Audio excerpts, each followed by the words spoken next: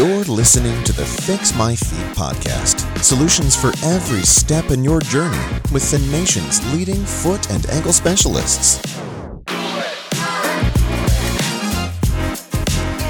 Welcome back, everybody. It's the Fix My Feet podcast. This is Dr. David Waters, Dr. Evan Leonard's foot and ankle surgeons with Platte River Foot and Ankle Surgeons here in Nebraska. So we're going to talk today about bunions. Super common. I think the latest literature says about 40% of the population has a bunion of some level or not. And so it's a very, very common foot deformity.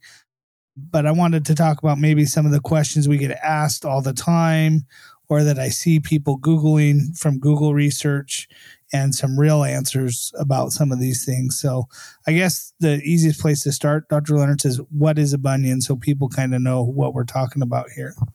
Well, contrary to popular belief, it's not just a little bit of extra bone on the inside of the foot. It is a deviation of some bones and a deformity that causes that prominent area of the foot. And so it's generally movement of the metatarsal bone behind the big toe in a direction that then causes some pulls of the tendons in some different directions and causes the big toe to deviate a little bit in a certain direction. And so it's a multiple planed deformity that happens progressively. And generally what people notice about it is the prominence on that inside of the foot that tends to rub on things and cause issues. But it's quite a bit more complicated than you would think based on a lot of popular pop culture and literature references. Yeah, that's great. So that's exactly what it is. And that leads us into kind of what I was going to talk about, what causes it. I get asked that all the time. And I will say the literature, genetics is a big part of it. Like if it's in your family line, at least the propensity to develop a bunion is in the family line. You're more likely to end up acquiring a bunion over time. So, what's going on with your family? Do you know people in the family who have bunions? That's a big factor. Number two, they always say the types of shoes that we wear. It's way more common in populations like the United States, the UK, where we wear, more tight fitting shoes in the front part of the shoe. Those populations tend to have it more than populations where they don't wear shoes at all. So it's more common in those populations. And then, like Dr. Leonard said, it's a biomechanical issue after that. As the toe starts to deviate towards the other toes, or what we would say laterally, but as your toe starts going towards the other toes and that metatarsal becomes prominent on the inside part of the foot, the tendons, just like Dr. Leonard talks about, they all start to pull and exaggerate the toe more and more towards the other toes, because now the tendons are in that, what we call that inner space area, or they're not over the metatarsal anymore. They're to the side of the metatarsal, and they continue to exaggerate. And gradually over time, progressively, like Dr. Leonard's talked about, these deformities get bigger and bigger. So it's not a static deformity where it gets stuck. They gradually, now it's very slowly. So if you're in your 30s now with a small bunion, you're not going to wake up next year with a huge bunion. But by the time you're that 70-year-old lady who comes to see me, you got a wicked bunion deformity usually by then. So, oh yeah. So they're gradually progressive, but those are the real causative factors of bunions. And so when we think about treatment options, and we're going to discuss those are some of the things that we're after, is correcting some of those causative factors, the biomechanics, the shoe wear, some things like that. So things to think about as we kind of head long into this discussion on bunions. But any other thoughts from you, Dr. Leonard, on the causes of bunions that I didn't cover? Not particularly. I mean, you mentioned it too. It can be associated with other types of deformities as well as, like flat foot patients and things like that. It can be kind of a sequela of some of those issues. And then not necessarily specifically about bunions, but you can have, I see a lot of patients that have, pain to the second toe that they didn't realize was being caused by the bunion. So it can cause other issues along with just it being its own problem. Yeah, that's a great point, and maybe something we should have discussed. I should have talked about one of the main causes, is what we call hypermobility. And some people say that exists or it doesn't exist. But if you examined enough feet like we have, you realize that some feet are way more lax in their structure than other feet are. And so that's what we're talking about when we talk about something being hypermobile. There's just a ton more motion. The ligaments, some people are more flexible. Some people can bend their thumbs back to their wrist, like you're just more flexible in nature. And that is true in your feet as well, that some people have this lots of mobility in between their joints. And those patients tend to develop deformities like this, like bunion deformities, just because there's more movement, there's more stretch to the ligaments. You're not holding things as statically in place. So that's definitely something that could be a causative factor in developing some of these acquired deformities as well. Yeah, that's all I had. Good. Okay, so next question that I always get, I'm trying to look down my list here. I guess before we jump into some other stuff, if I just have a bunion, but I don't want to do surgery, what are some of the things, like legitimate things you can do? Like, there's a lot out in the media that gets marketed in pop culture that people get on Amazon and Google research. But what are some legitimate things that I can do to deal with the bunion? Definitely wider shoes. Try not to scrunch the toes together quite as much as you probably already have been. If there's an underlying, structural deformity, like we talked about, if you're, really flexible or have more of a flat foot that you've noticed, definitely an insert in the shoes, some sort of an orthotic, some level of support to help hold that foot up in a better position, decrease the stress on those lax joints. Again, there's padding options that you can just try and protect that area if that's the painful spot, if it's rubbing or causing issues, and just trying to prevent that from being a prominent point. I mean, there's, anti-inflammatory medication, all sorts of icing options and topical medications and things to try. When we get into the, splints and all sorts of things like that, that's when it gets a little bit more iffy about efficacy and about whether or not that's going to do anything for you long term, because Dr. Waters is right. There's hundreds of those types of products on the market, especially online. And generally people have Googled their condition before they come in, so they've seen those before they come. Yeah, I literally have patients come and bring like sacks full of like goodies that they've tried when they come in and see me. And I always feel so bad that they've spent a considerable amount of money on these things, hoping to get some correction of their bunion.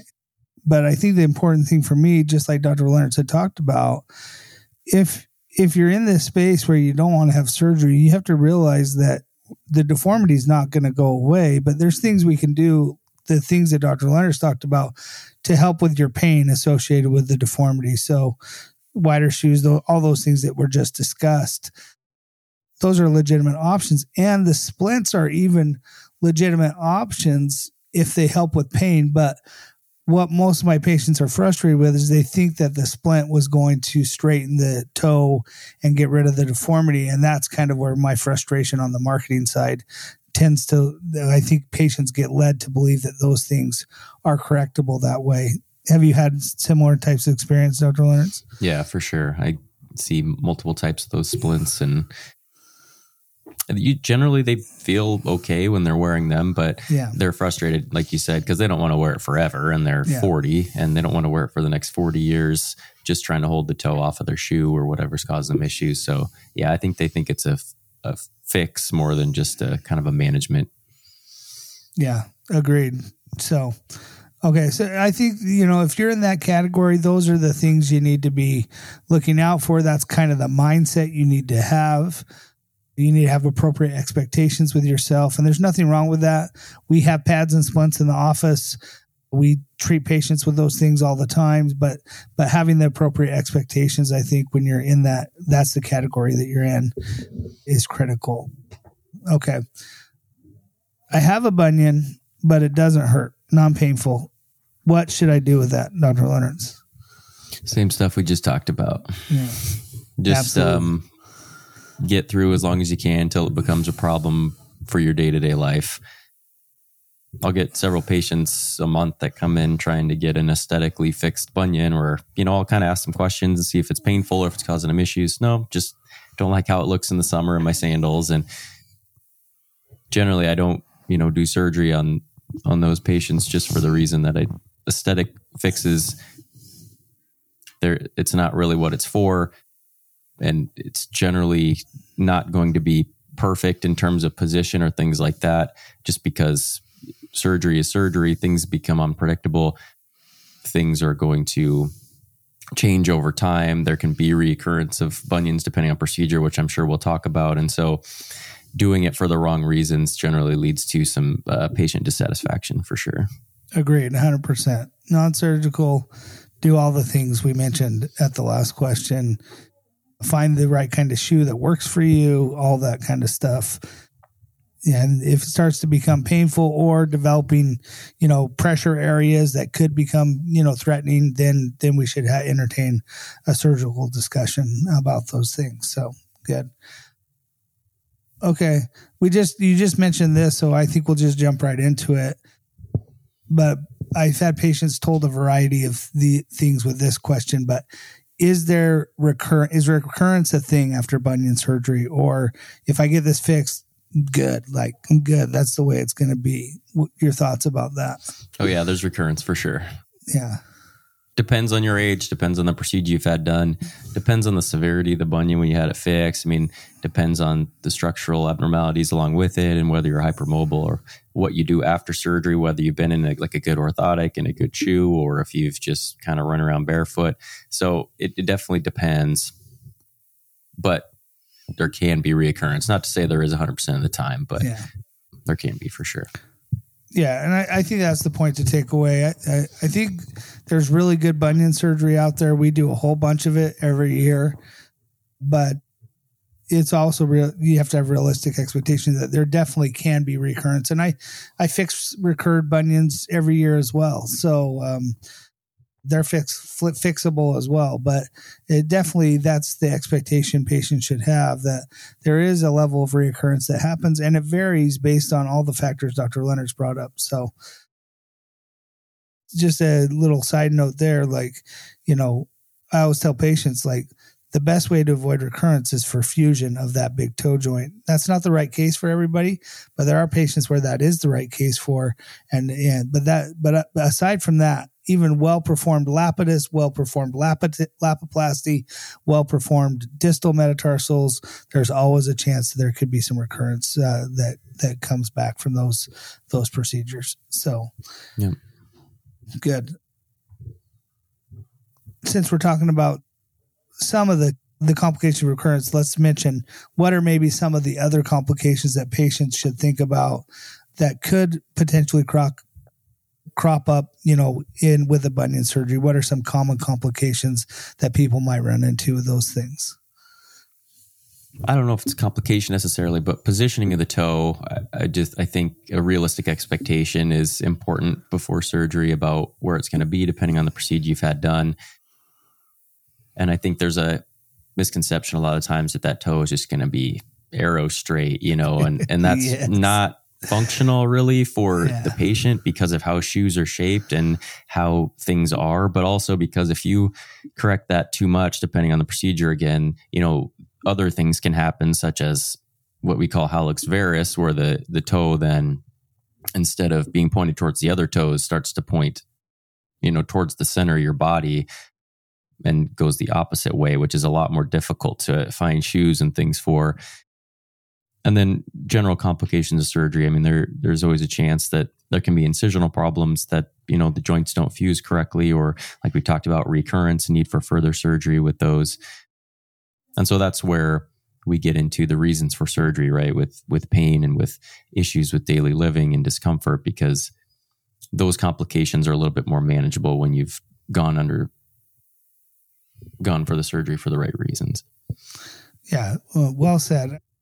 I will say the complications with bunion surgery usually are pretty small. I mean, it's a very small percentage, but these things do happen, and you do have to manage them as part of the recovery from bunion surgery. And so, you need to be aware of them. If you're thinking about, this is painful, I want to get it managed, I want to get it taken care of appropriately, we definitely want to shed light to the surgery part and make sure patients are fully aware of maybe some of the things that they might run into during the recovery period.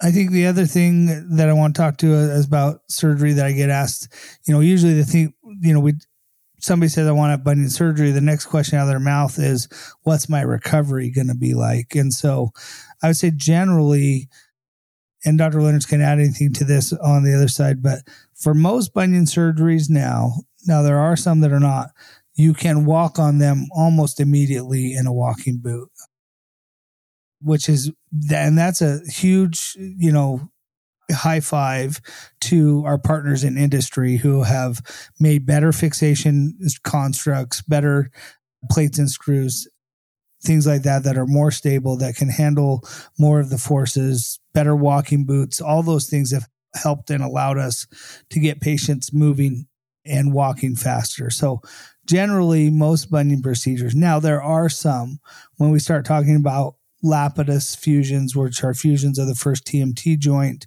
or other procedures where there may be a shortened non-weight bearing period. So a few weeks where we keep you off of your foot before we put you back in the walking boot. And the other thing I want to say to patients is it's going to vary from surgeon to surgeon. The postoperative course is wildly different, I found, in surgeon to surgeon, but we're just talking in general parameters. Generally speaking, most stuff you'll be able to walk in a boot pretty quickly after surgery. You'll be in a boot for probably a minimum 6 weeks-ish, because in all these procedures, we have bone healing. So bone has to heal to bone. That takes about 6 to 8 weeks for it to happen. So generally speaking, a walking boot for around 6 weeks, and then kind of gradually progressing back into like a tennis shoe and back to normal activity. If the procedure is more advanced, or if something else is done besides the bunion, then you might be into a more stricter protocol where you're non-weight bearing for a period of time. Then you get into the boot, then you get into recovery. But that's kind of that initial recovery period. Anything to add to that as far as initial recovery, Dr. Leonards? I don't think so, other than just, when you're in the boot, you can put weight on it, but a lot of times, I tend to phrase it with patients, the less you're on it, the better it's going to do. Yeah. And so it's still an important time to have that normal post-operative mindset, keeping it elevated, ice, those kinds of things. The boot is there to make your life easier, make sure, you can take it off when you're relaxing so you don't have any issues with, a painful cast or splint, and then, using it to get to the bathroom if you need to go get groceries or do things like that. But there's still recovery to be done. There's generally incisions that have been made, and there's going to be some discomfort as you walk, even protected in the boot, because there's just, recovery and healing that has to happen. So, but yeah, it's an amazing update. I've had people, older patients I've talked to who I've revised or even just saw their bunion surgery on x-ray, and they're like, yeah, I was only off of it for about 2 months and then it healed up great. And it's crazy what it used to be, even for a small procedure like that. Yeah. Yeah, they used to bring them in the hospital a long time ago, the night before, and so it's come a long ways for sure with that stuff. So that's really, really good and really good for patients where it's gone as well for these kinds of procedures. As far as, complete recovery, jump into that. Just, we talked kind of about the initial phase, but, at 6 weeks, not all your swelling's going to be done, not all the healing. You're still going to have nerve stuff, just little shooters, tingly, burning, all that stuff's going to be there still. And I always tell patients, it takes, just in complete transparency, a good, 6 months or so to all the swelling start coming down, really starting to feel pre-surgical levels and reduce pain and those things like that. We're talking about all the little tiny details start working their way out several months down the road. And so I try to communicate that to patients just to give them a proper expectation. You're back to work. You're back to your sports activities. You're back to all of that, 8, 10, 12 weeks after surgery. But all those little things are still working their way out for a few months after surgery. Do you find that to be true as well, Dr. Leonards? Oh yeah, definitely. Yeah. And even from our standpoint, a lot of those procedures, the bone healing and things from them, depending on the procedure type, can take months as well for us to see what we want to see on x-rays. So it's a longer process than people think, but we talked about, it's incremental improvement, initially. And then it's just small details like Dr. Waters mentioned with the swelling or just getting more used to walking on the foot. I feel like that's a common one where people have an issue trying to put that foot fully on the ground because they're afraid they're going to damage something or break something or cause a problem with the surgery, which I appreciate their apprehension, but generally we can get them going and get all those stuff ironed out, 4, 5, 6 months down the road. I do. I did want, this is from a comment I made earlier that reminded me of a story.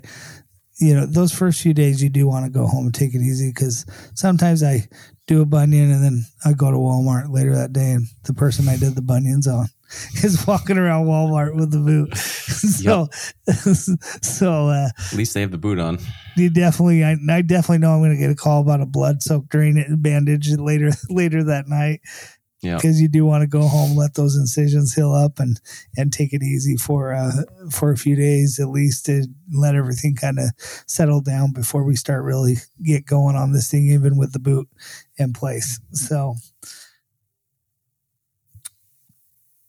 I think we've last question I think I had here, or last couple is, I think patients wonder, who should I see about bunions? Who should I see about getting a bunion surgery done? Like, I think patients in general are somewhat confused about, is that something my primary care doctor can take care of? Is that a foot and ankle surgeon? And like, what is your recommendation to somebody who's thinking about having a consult or getting an opinion about surgery for their bunion?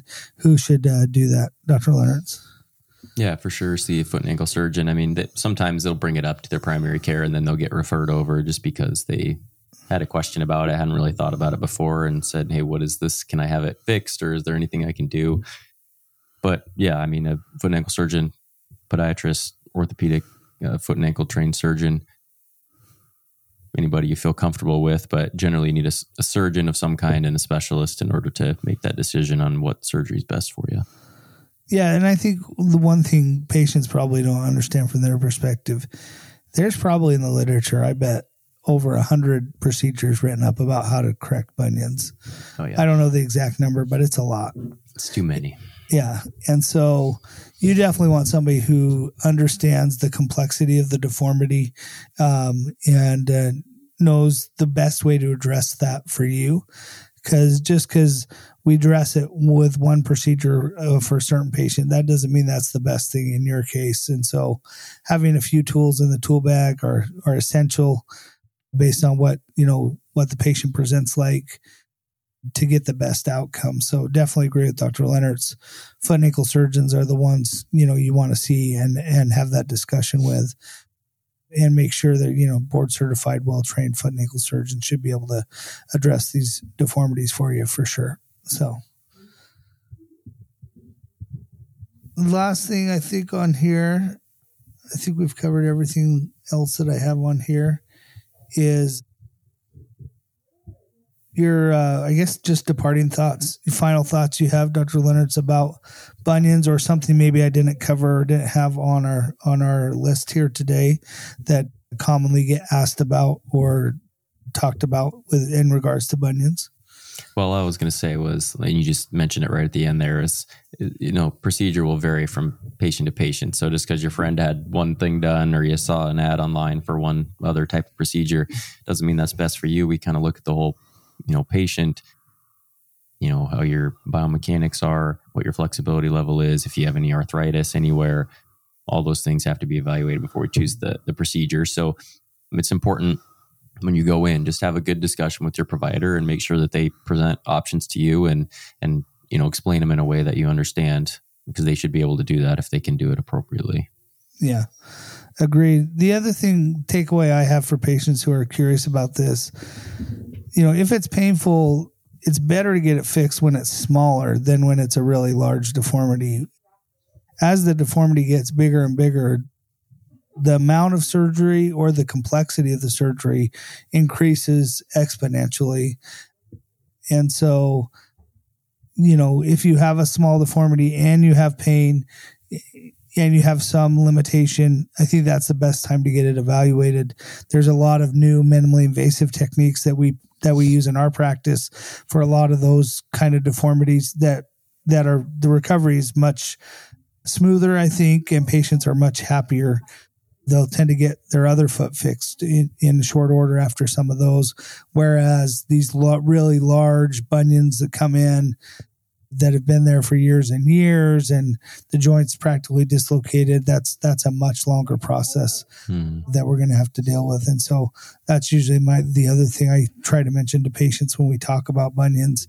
If it's not painful, we don't even talk about surgery with them. We do all the fun things we talked about at the very first of the podcast. But if you've got a painful bunion, I think that the earlier you try to address that, the better chance for a good outcome with the surgery. Agreed. I think that's it. Let's try to answer our most common real questions and maybe some of the things people don't hear about with bunions today. But if you have any additional questions, drop them in the comments. But for Dr. Leonardson, Dr. Waters, this is the Fix My Feet podcast. Check us out on our social media, YouTube. The podcast gets uploaded there. Like and follow, comment, give us good ratings on all of our outlets for the podcast. And then also check us out on Facebook, Instagram, and all our other TikTok social media outlets, Fix My Feet podcast, and as well as Platte River Foot and Ankle Surgeons. Thanks, everybody. Have a wonderful day. Thanks. Thanks for listening to another episode of the Fix My Feet podcast. To schedule an appointment with one of our providers, visit www.prfootandankle.com.